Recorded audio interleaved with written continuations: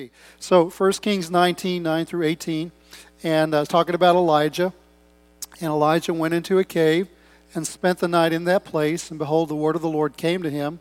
And he said to him, "What are you doing here, Elijah?" And he said, "I've been very zealous for the Lord God of hosts, for the children of Israel have forsaken your covenant, torn down your altars, and killed your prophets with the sword. I alone am left, and they seek to take my life." And then he said, "Go out, stand on the mountain before the Lord." And behold, the Lord passed by, and a great and strong wind tore into the mountains, and broke the rocks in pieces before the Lord. But the Lord was not in the wind. And after the wind, an earthquake, but the Lord was not in the earthquake. And after the earthquake, a fire, but the Lord was not in the fire. And after the fire, a still small voice. Now, I used to read that as, it's still a small voice, like that.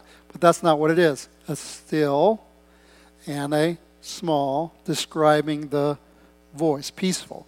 And so it was when Elijah heard it that he wrapped his face in his mantle, went out and stood in the entrance of the cave. And suddenly a voice came to him and said, "What are you doing here, Elijah?" And he said, "I've been very zealous for the Lord, because the children of Israel have forsaken your covenant, torn down your altars, killed your prophets." Then the Lord said, "Go return on your way to the wilderness of Damascus. When you arrive, anoint Hazael as king over Syria, and you shall anoint Jehu the son of Nimshi as king over Israel. Elisha the son of Shaphat of Abel Mecholah you shall anoint as prophet in your place. And it shall be that whoever escapes the sword of Hazael, Jehu will kill. Whoever escapes the sword of Jehu, Elisha will kill. And yet I have reserved 7,000 in Israel, all whose knees have not bowed to Baal, and every mouth that has not kissed him." Could you give me a little more in the monitor, Marty? Number 5. If you push, yeah, just give me a little bit more if you can.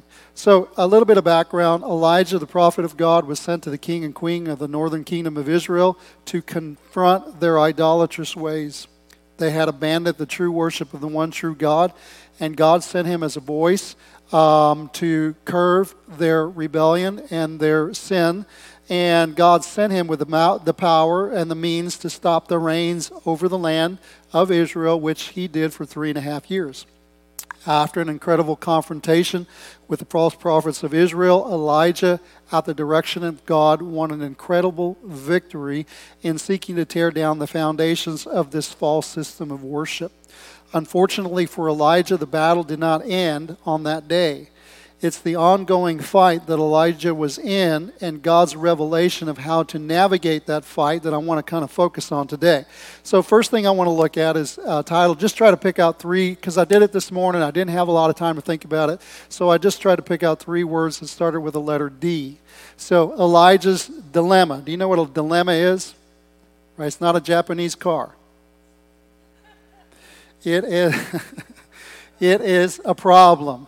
Okay, so Elijah had a problem. Then he went into a cave, the Bible says in 1 Kings 19, 9 through 10, and spent the night in that place. And behold, the word of the Lord came to him, and he said to him, "What are you doing here, Elijah?" So he said, "I've been very zealous for the Lord, for the children of Israel have forsaken your covenant, torn down your altars, killed your prophets with the sword, and I alone am left, and they seek to take my life." Now Elijah knew the voice of God because he responded to the voice of God in this encounter at the very beginning. What God knew that Elijah needed at this time was he needed to show Elijah how to focus not on the other voices that were taking place and going on around him, but how to focus on the voice of God, because what he had been focusing on ever since the victory has been the other voices that were screaming at him. Now, why do I say that? Because in 1 Kings 19 and 10, the Bible says, he says, "I've been zealous for the Lord God of hosts, and the children of Israel have forsaken your covenant, torn down your altars, killed your prophets with the sword. I alone am left, and they seek to take my life." So now I read that again because I need to ask yourself a question. Where did Elijah get this information from? It's what he was hearing. It's what was being spoken to him. Now let me ask you a question. Was this from God, or was it from another source? It was from another source. What was the other source? 1 Kings 19, 1 through 3, after the incredible victory, Ahab the king of Israel, went and told Jezebel, the queen of Israel, all that Elijah had done. He slew 400 prophets of Baal. Fire came down from heaven, and he executed all the prophets with a sword. Then Jezebel sent a messenger unto Elijah, saying, so let the gods do to me, and more also, if I do not make your life as the life of one of them by tomorrow about this time. And when Elijah saw, actually it doesn't say that in Scripture, it says when Elijah saw, he arose and ran for his life. Now what is Elijah? He is a seer. So what is he picking up on? He's picking up on the spirit that is coming against him. And when he saw, he ran for his life, and he went to Beersheba, which belongs to Judah, and he left his servant there. So Elijah got this information from Jezebel. Jezebel was a wicked queen who had been systematically dismantling the worship of God, killing the true prophets of God, and influencing her husband, the king, in the worship of false gods. This Jezebel, the true enemy of God's people, was the one that was feeding Elijah this information. And this Jezebel was really just a body, a person that was a front for a Jezebel spirit. In 2 Corinthians 11:14-15, it says, and no wonder, for Satan himself transforms himself or disguises himself as an angel of light. Therefore it is no great thing if his ministers also transform themselves into ministers of righteousness, whose end will be according to their works. So what I'm trying to get you to realize is that even though we're looking at a person, flesh and blood, there was a power behind this person. And the power behind this person was not from God. It was an enemy. It was who we call Satan, the adversary, the devil. But the reality is Jezebel was being his voice. Just like you can have the true prophets of God be the voice of the true God, you can have the enemy prophets be the voice, or people be the voice of an enemy.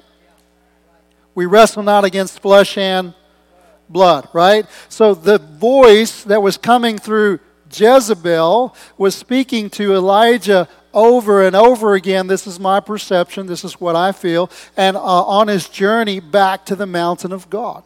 This voice kept replaying itself in the mind of Elijah, and it was this voice that Elijah was focusing on and, unfortunately, believing. This is what empowered the voice. It was the enemy behind it. God, knowing that, he's teaching Elijah what was happening by getting him to once again distinguish between the voice of God and the other voices that were screaming at him. Okay? So, second point we want to look at is God's depiction. When I say God's depiction, he's going to give a visible representation of what's taking place here. God said, go out to Elijah in 1 Kings 19, 1-12, actually 11-12. Go out and stand on the mountain before the Lord, and behold, the Lord passed by, and a great and strong wind tore into the mountains and broke the rocks in pieces before the Lord, but the Lord was not in the wind. And after the wind, an earthquake, but the Lord was not in the earthquake. And after the earthquake, a fire, but the Lord was not in the fire. And after the fire, a still small voice. What we learn from this passage is that God's voice, unlike the other voices that were being heard by Elijah, was not the loudest voice. Neither was it the most repetitive voice. The Bible says it was a still, small voice. Another way of translating that is it was a voice or a sound of calm, soft quietness. Others interpret the Hebrew to mean a gentle whisper or a gentle breeze. Now this is important to where we're going, because you have to recognize the source of the voice. And sometimes in order to recognize the source of the voice, you've got to understand, what is the voice producing in your life? Is it producing peace, or is it producing fear? Is it producing hope and faith, or is it producing dismay and despair? You hear what I'm saying? So compare that sound to the sounds that Elijah was asked to respond to as well. So first of all, he heard the sound of a great and mighty or strong wind. Now the Spirit of God can be described as the wind of God, but this wind was one that rent the mountains and broke in pieces the rocks. It was like a severe tempest. We might describe it as a tornado or a severe thunderstorm or even a hurricane-like wind. Now, how many of you know that hurricane-like winds are destructive? Tornadoes are destructive. That's kind of what was taking place here, and the Bible says God was not in the wind. The next thing Elijah experienced was an earthquake. Now, how many of you know, you may not have been through an earthquake before. Anybody here from California? Right? Have you ever been through an earthquake? Scary. Doesn't produce calm. Doesn't produce peace. Very disruptive. Everything around you is beginning to shake and to move.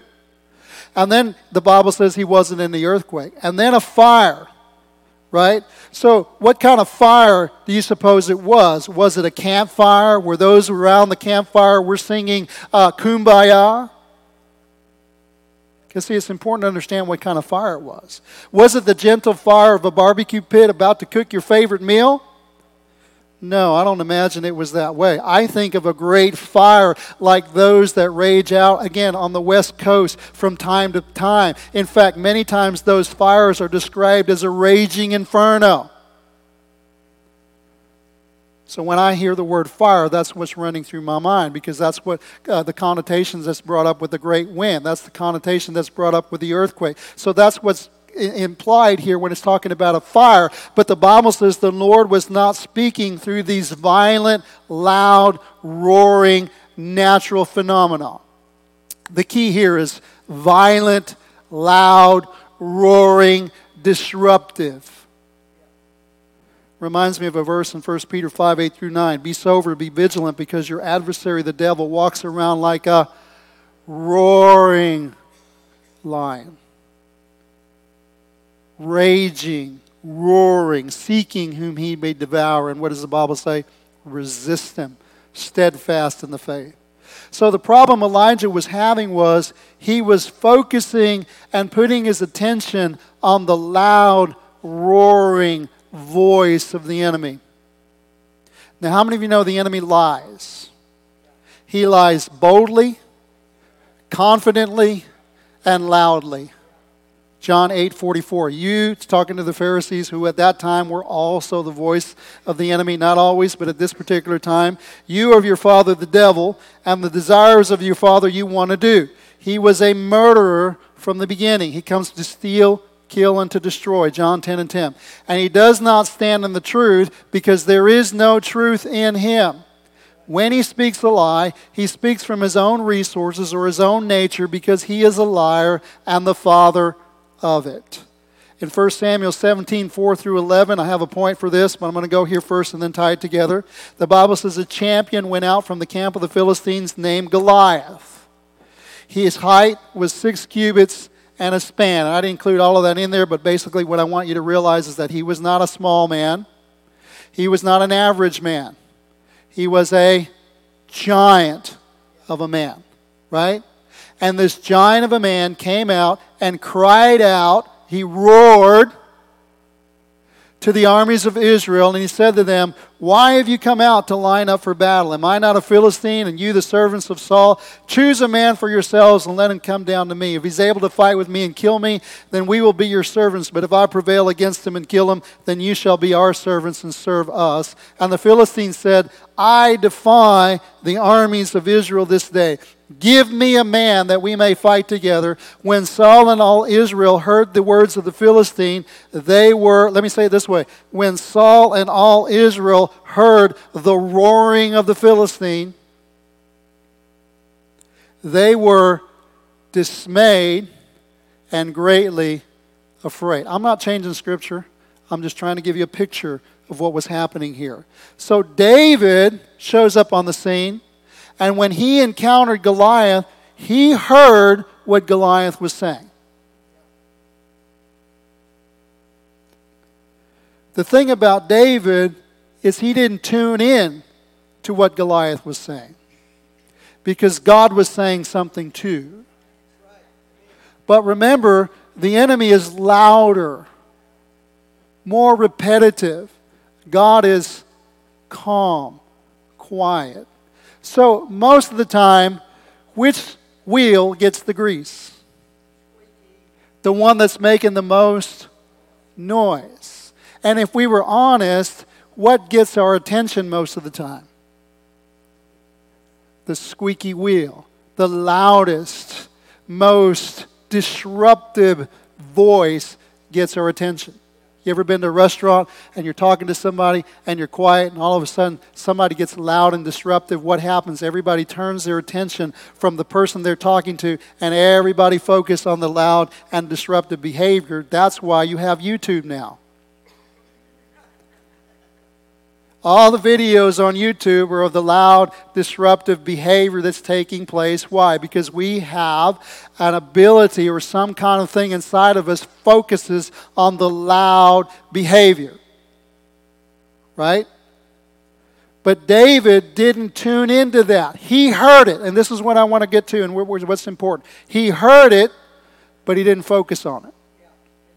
Okay? But what he did hear was what God was saying, right? And what God was saying, he tuned into, and when he tuned into what God was saying, he didn't stop the enemy from crying out, but he was emboldened in his faith, because faith comes from hearing what God is saying, not what the enemy is saying. Faith comes by hearing, and hearing by the Word of God. Now, here's where I want to go with this. Here's the point of all this. We as God's people, we often want to silence the enemy, thinking that if we can silence the enemy, we'll then be able to focus on and hear and serve God with faith. But what I'm wanting you to see is that it doesn't always work that way.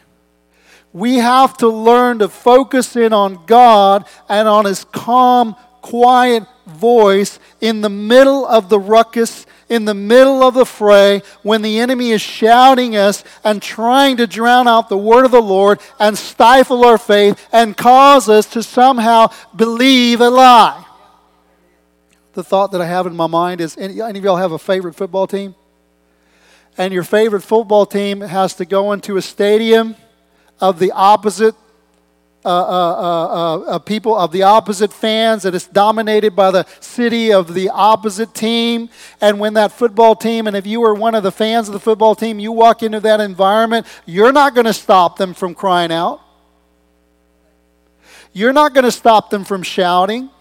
You're not going to stop them from telling you that you're not going to win, you're not going to be victorious, and we're just talking about football. You're not going to stop them from shouting out, but you can't afford to listen to what they're saying. You got to learn how to listen to what the quarterback is saying, what the coach is saying. You've got to focus on the game plan that you have, not the ruckus.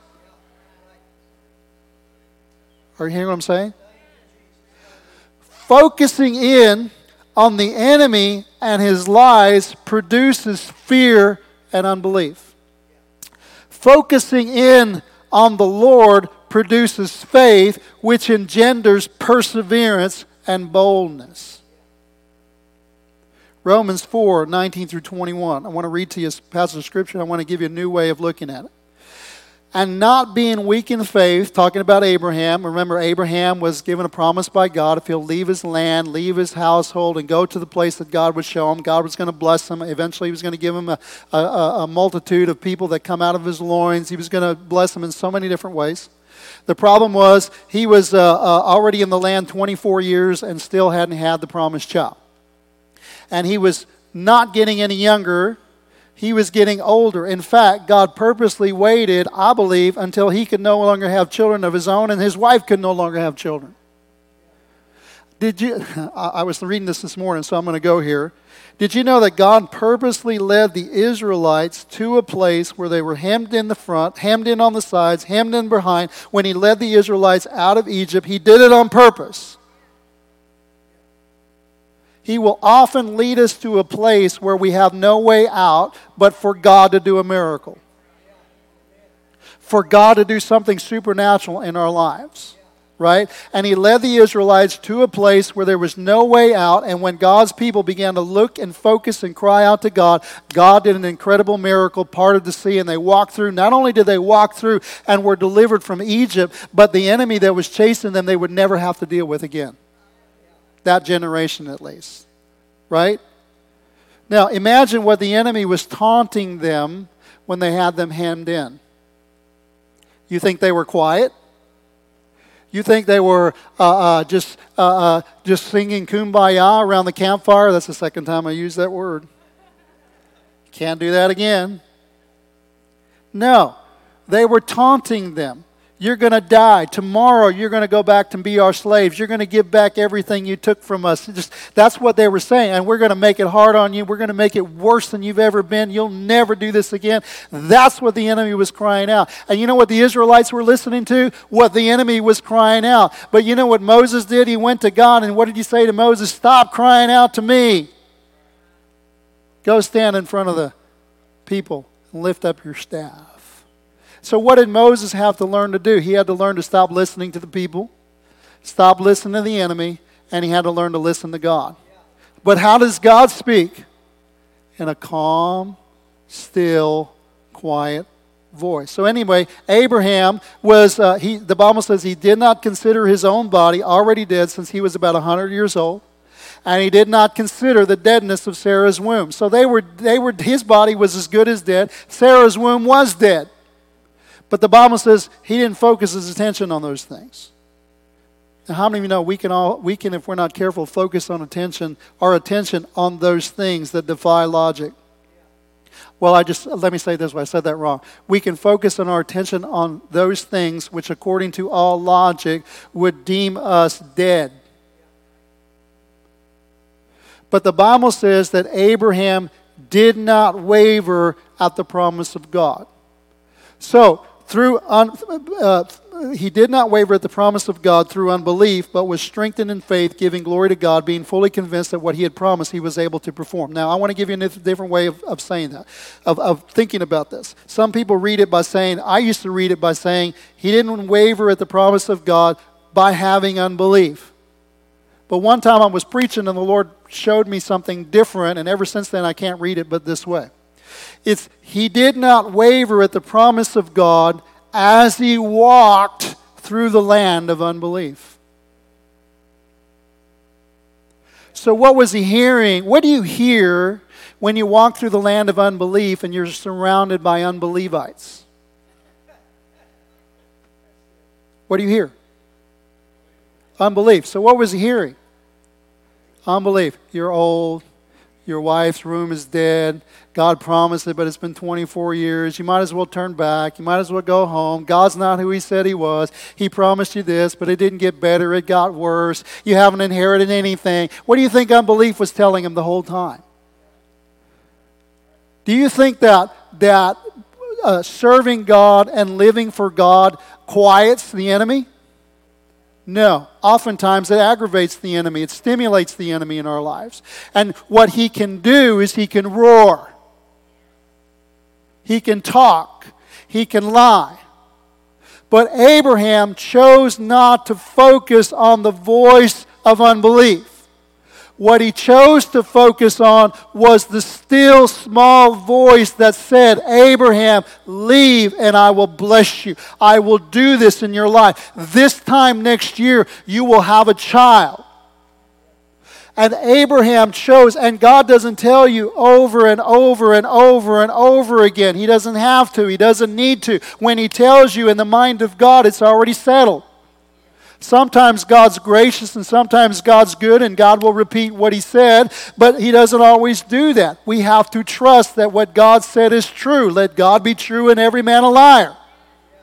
But the enemy doesn't just say things once, he says things over and over and over and over again. And we're trying to find God so God can say the same thing over and over and over again, but he doesn't do that. Not always.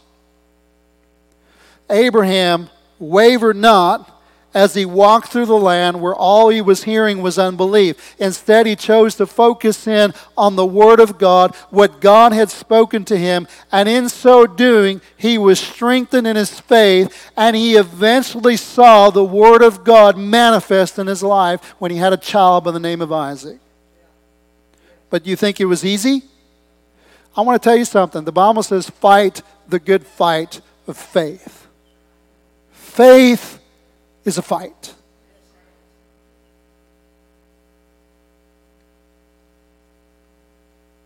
In order to walk in faith, you've got to know what the Word of God says about your life. You've got to know what the Word of God says about your situation, because the Bible says faith comes by hearing, and hearing by the Word of God. I came home. I'm not finished, but I came home with this after writing this. And you know, you have Jehovah Rapha, Jehovah Nitsi, you have Jehovah Jireh, Jehovah Shalom, you have Jehovah Sidkenu, and all these Jehovahs. There's another Jehovah that not very many people know about, Jehovah Sneaky.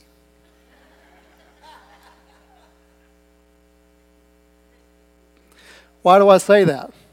Because when I woke up this morning, I was hurting. I was hurting so bad. I didn't want to get up, but I did. And I went to my office, and the whole time I'm there, I'm thinking about hurt, the pain, when's this going to go away? But guess who's saying that? The enemy. And the Lord reminded me earlier on in the week, He'd remind me of just this thought about the voice of God and the voice of the enemy. And I just began to think about it. And all of a sudden I said, well, should I do something about this? And I started writing it. And as I was writing it and focusing in on this passage, and just the Lord was so good and ministering to me by giving me the word of the Lord and writing it down, I realized when I was almost to the point of finishing, I realized that the whole time I was writing, I stopped focusing on my pain.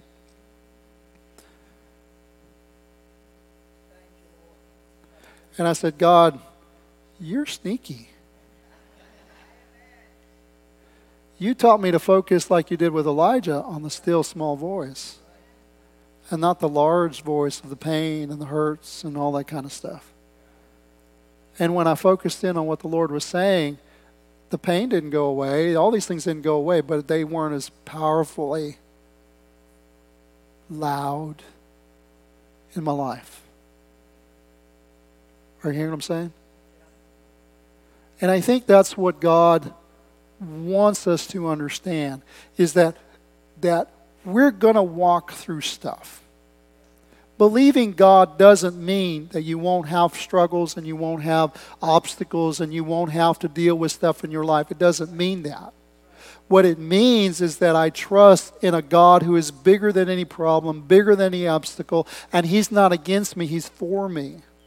I had a picture in my mind's eye of a finger with a string around it. You know what that means? People do that to remember something, right? And I said, Lord, what are you wanting me to remember? That I'm good. I'm a good God. I'm not the author of evil. I'm the author of good. When God created on the first, second, third, fourth, fifth, sixth day, the Bible says He looked and He saw that it was good. He's a good God. Well, amen.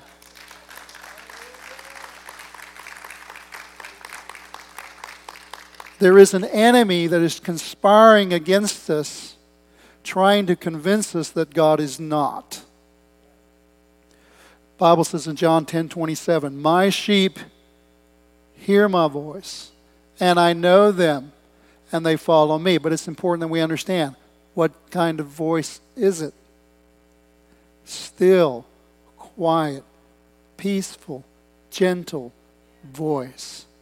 Hearing God doesn't mean that the enemy stops talking. It means we have to learn to focus on God in the midst of the enemy shouting.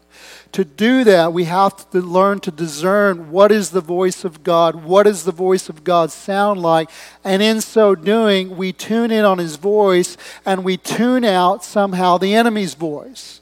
I had an example. It's kind of a twofold example, but you know, you can't listen to two radio stations at once, right?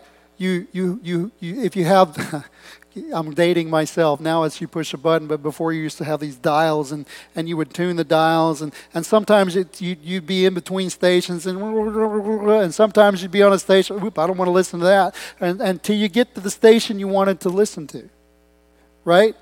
So that's one thing. All right. Now, when you tune in on a station that you want to listen to, it doesn't mean that all your neighbors turn their stations off. If you're in a parking lot, Let's say you're at a football game, you're in a parking lot, you're listening to your radio, and you got all these other people that are, what do they call it when they tailgating, right? And they're all listening to their radios. Well, you can turn into the station you want, but you can't make them turn off the station they want. But if you tune into the station you want, what you'll find is that you start listening to your music, it kind of dumbs down or quiets down the other music that's still going on. Right? We can change the station that we listen to and learn how to tune into the voice of God. There may be other voices going on around us, roaring around us, but if I focus in on one station, one frequency, it seems to quiet the other ones down, even if in reality they're blaring and roaring. Remember, God's voice is a still small voice. It's a voice or a sound of calm, soft, quiet, a gentle whisper, a gentle breeze. Now, I would tell my wife this from time to time. I always tell her, I said, when you're going through something, whatever you're hearing, first thing you got to do is identify the source. Because the enemy comes as an angel of light. And a lot of times you get something and you think to yourself, I wonder if God's trying to tell me something. But you've got to know, what does the voice of God sound like? Proverbs 8, 1-8 says this. Now it's talking about wisdom, but wisdom is one of the qualities of God. Wisdom, in some sense, is a personification, Old Testament personification of the Lord.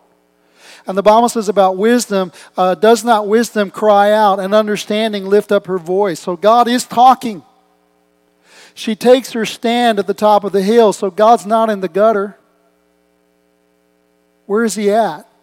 He's high and exalted. He's righteous and good. Beside the way, she takes her stand at the top of the hill, besides the way where the paths meet, she cries out by the gates at the entry of the city, at the entrance of the doors. To you, O men, I call, and my voice is to the sons of men. O you simple ones, understand prudence, and you fools, be of understanding heart. Listen, because this is what the voice of God sounds like. I speak of excellent things. I don't talk trash. I don't talk bad about other people. Is God trying to tell me something? Does it sound like the voice of God? What does the voice of God sound like? God speaks of excellent things. And from the opening of my lips will come right things. God's not going to create bitterness, jealousy, suspicion, anger, hurt. He's not going to create all of that in your life. How do I know if it's from God? What's the fruit? Is it producing excellent things?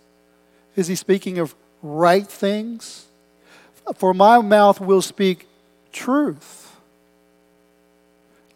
Wickedness is an abomination to my lips. All the words of my mouth are with righteousness. There is nothing crooked or perverse in them. So how do I know if it's God? First of all, it needs to match up with this. Right? And then what's it producing in your life? And that brings us to the last point, and this is just one page, so we're almost done. The last point is God's direction. Once God clarified for Elijah the differences between the voices that he was hearing, and once he helped him to focus in on what was the voice of God, then we have God's direction to Elijah. 1 Kings 19, 13-18, so it was when Elijah heard it, the still small voice, he wrapped his face in his mantle, went out and stood at the entrance of the cave, and suddenly a voice came to him and said, "What are you doing here, Elijah?" And he said, "I've been very zealous for the Lord, because the children of Israel have forsaken your covenant, torn down your altars, killed your prophets. I alone am left, and they seek to take my life." And the Lord said to him, "Go, return on your way to the wilderness of Damascus, anoint Hazael as king over Syria, anoint Jehu as king over Israel, and Elisha you shall anoint as prophet in your place." And you can go and read the rest of that. So in the end, what does God do with Elijah? First, he redirects Elijah's focus back on the voice of God, back on the word of God. Second, he reveals to Elijah that what he has believed was not the truth. In fact, it was so far from the truth, it was actually a lie from the enemy. What he believed was and is a lie. And that's where the enemy feeds us, is lies. And you know where his power comes from? Not from his might and physical power. His power to mess with us comes from our agreement with him. When we believe his lie. Third thing is, ultimately, hearing God clearly again, he gets Elijah back on track by getting him out doing the will of God. Now, one thing real important here, and we're done. Notice, God doesn't silence Jezebel. He doesn't. But he gets Elijah focusing back on the Lord and his still small voice. And when he did, that focus on God and doing the will of God served to nullify the effects of Jezebel's roaring lies in the life of Elijah. Are you hearing what I'm saying? What kind of lies has the enemy been feeding us? I was thinking about this. He said, we're all different. We're all different, right? And if there was a crowd of people, and we were, let's just say, in the middle of a crowd of people, you'll have the ability to focus in, even though they're all shouting, all saying something, you'll have the ability to focus in on one. If it's your dad, you can hear your dad in the crowd. You can pick your dad out of a crowd if he says, well done, guy. Well done, son. But you see, we also have the ability to focus in on those things that torment us. We're not all tormented by the same thing. Some of us are tormented by self-pity. Some of us are tormented by unforgiveness. Some of us are tormented by some secret sin that we can't get a grip on. Some of us are tormented by covetousness, by greed. We have things in our life that torment us. And the enemy knows your weakness.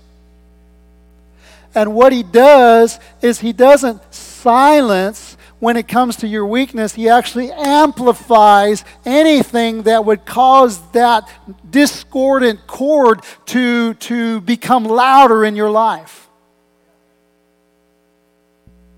And when we hear that, it produces fear. Produces discouragement. It produces whatever the voice is. Self-pity. What does it produce in our life? Self-pity. Unforgiveness. What does it produce in our life? Anger, bitterness. Are you hearing what I'm saying? Right? And so those voices are still in the crowd. We want God to shut them off, but they probably won't be shut off until we get to heaven. If God were going to do that, he would have just eliminated the devil when he defeated him at the cross of Calvary. But he didn't. What he did do was empower us. I've given you authority to trample upon serpents and scorpions and over all the power of the enemy, and nothing shall by any means harm you. You shall receive power after the Holy Spirit comes upon you. And you shall be my witnesses in Jerusalem, Judea, Samaria, and the uttermost parts of the earth. I'm not ashamed of the gospel of Jesus Christ because it's the power of God unto the salvation of those who believe, to the Jew first and also to the Greek.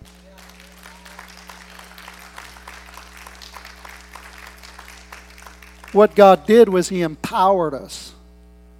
But in order to walk in the empowerments of God, we've got to learn how to tune in on what God is saying. We've got to tune in on his word. We've got to stop listening to the devil. We got to stop listening to the lies. And we got to start listening to God.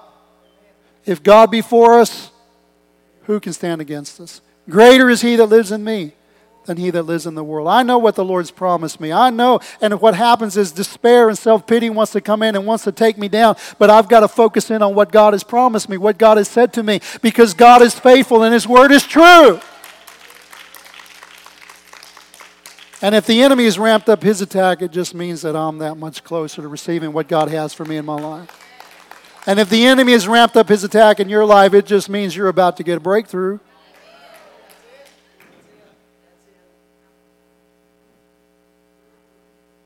You want to tell your testimony? Yeah.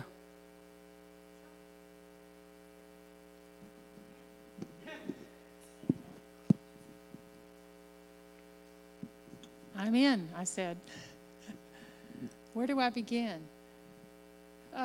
He asked me to share my testimony. And it's been since 2014, right? 2015, I'm sorry. 2015, I was standing on the platform leading worship in a church in Pearland. And I had told the team that morning, I'm not feeling so good, so if I stop singing, just don't quit. Don't leave me out there by myself, because I'm not really feeling up to par. And sure enough, I didn't last through worship. I passed out. When I passed out, I hit some equipment behind me and ended up staying in St. Luke's Hospital for well over a month and a half, and was unable to walk or anything. I went home in the wheelchair. And I remember them pushing me into the house. Everything I knew was not there.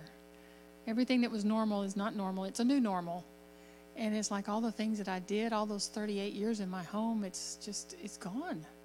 I wasn't even able to push the chair across the little strip that divides the floorings, you know. I didn't have the strength to push the chair. I was in a bad way. But I have to tell you something. I'm going to back up and I'm going to tell you this. Whenever we knew my body was shutting down and Bobby said we have to go, and so we're going to the hospital, we're going to rush there. He stopped at the door. He was trying to get me out.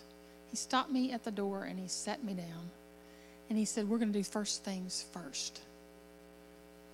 And that's when Bobby stopped seeing the circumstance and stopped listening to what the enemy was telling him. And he said, let's do it. Let's do this first. We sat down and he opened the Word of God and he began to read what the Word says. And he opened to the chapter and the verse of, what's his name? Lazarus. Lazarus. His sisters had sent word to Jesus in a close nearby town and said, the one that you love is sick. You need to come quick. He's dying. And Jesus responded, this sickness is not unto death, but that I would be glorified and I would glorify my Father in heaven. I believe that's how it reads. And whenever he read that, I said, okay, I'm ready. Let's go. I knew at that moment, I'm okay. I'm good. I'm in his hands. And one miracle after another when we got to the hospital. I remember the very first time that we were in the ER there.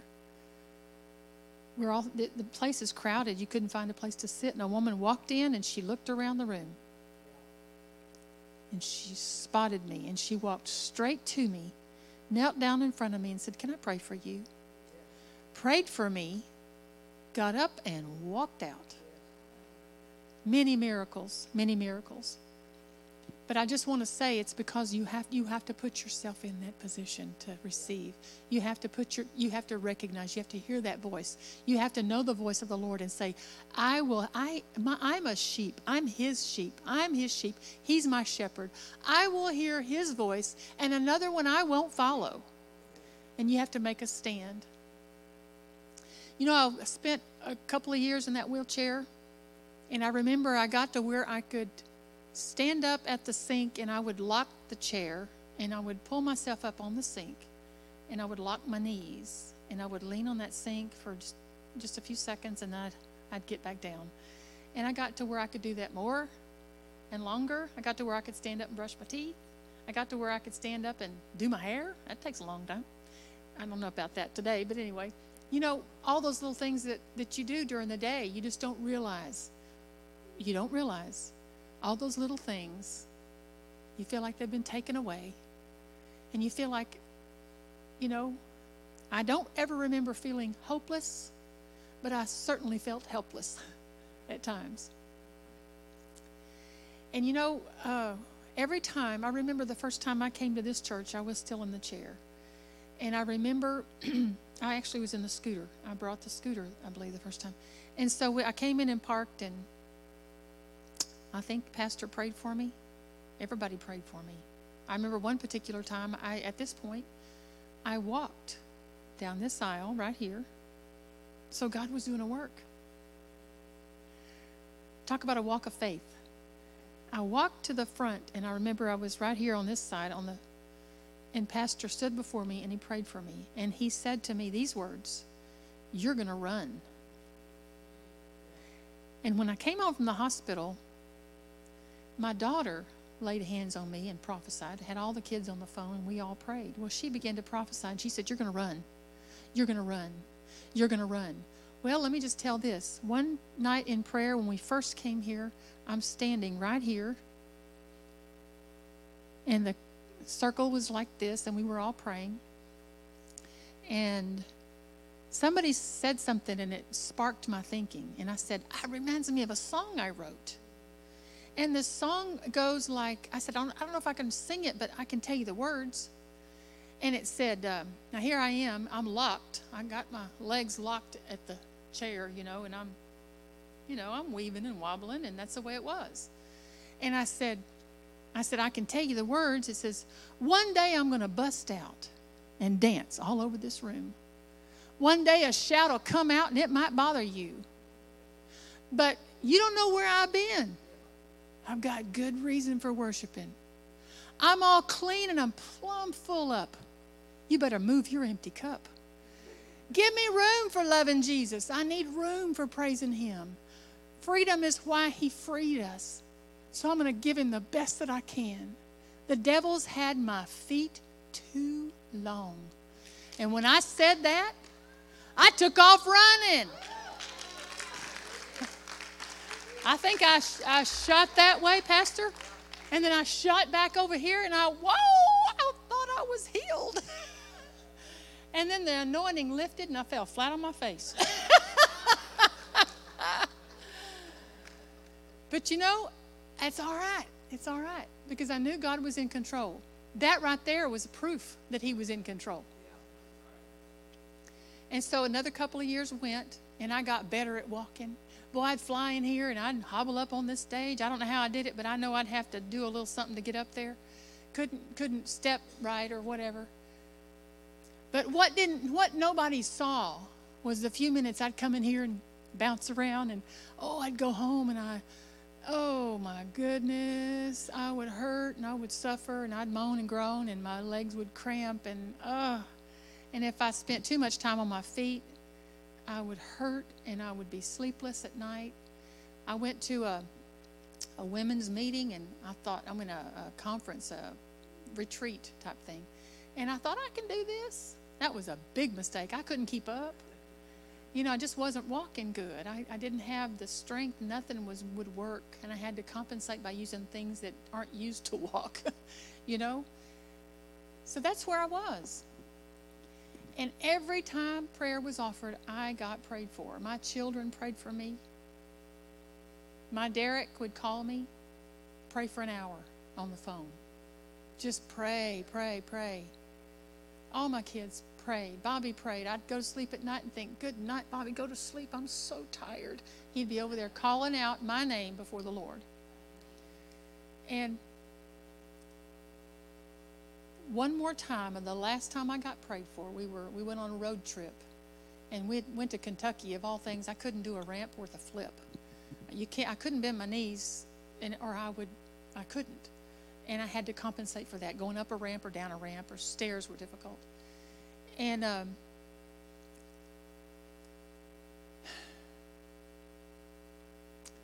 we'd just been to Kentucky. Kentucky's like this.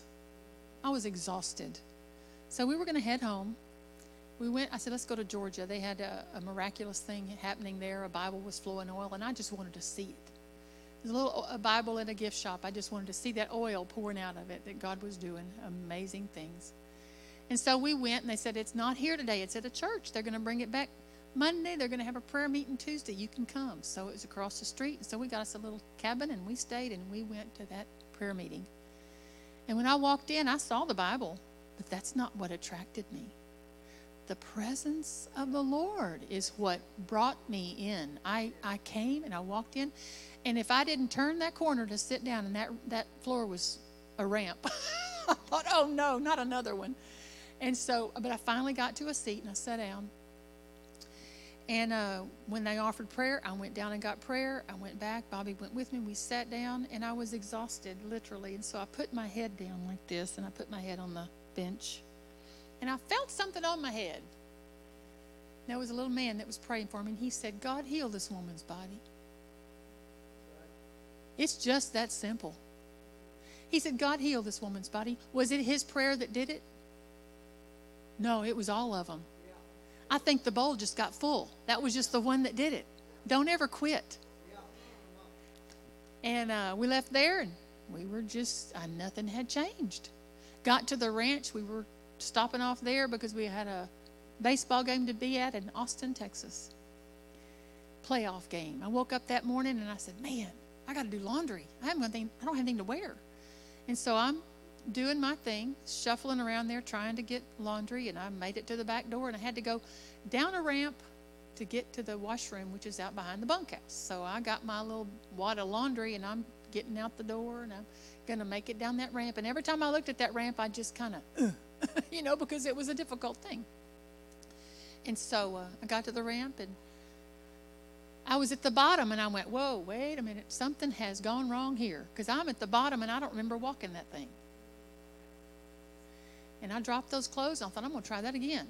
And I walked up that ramp, and I walked down that ramp, and I walked up that ramp, and when I got to the bottom, I started hollering, Bobby, you've got to see, come.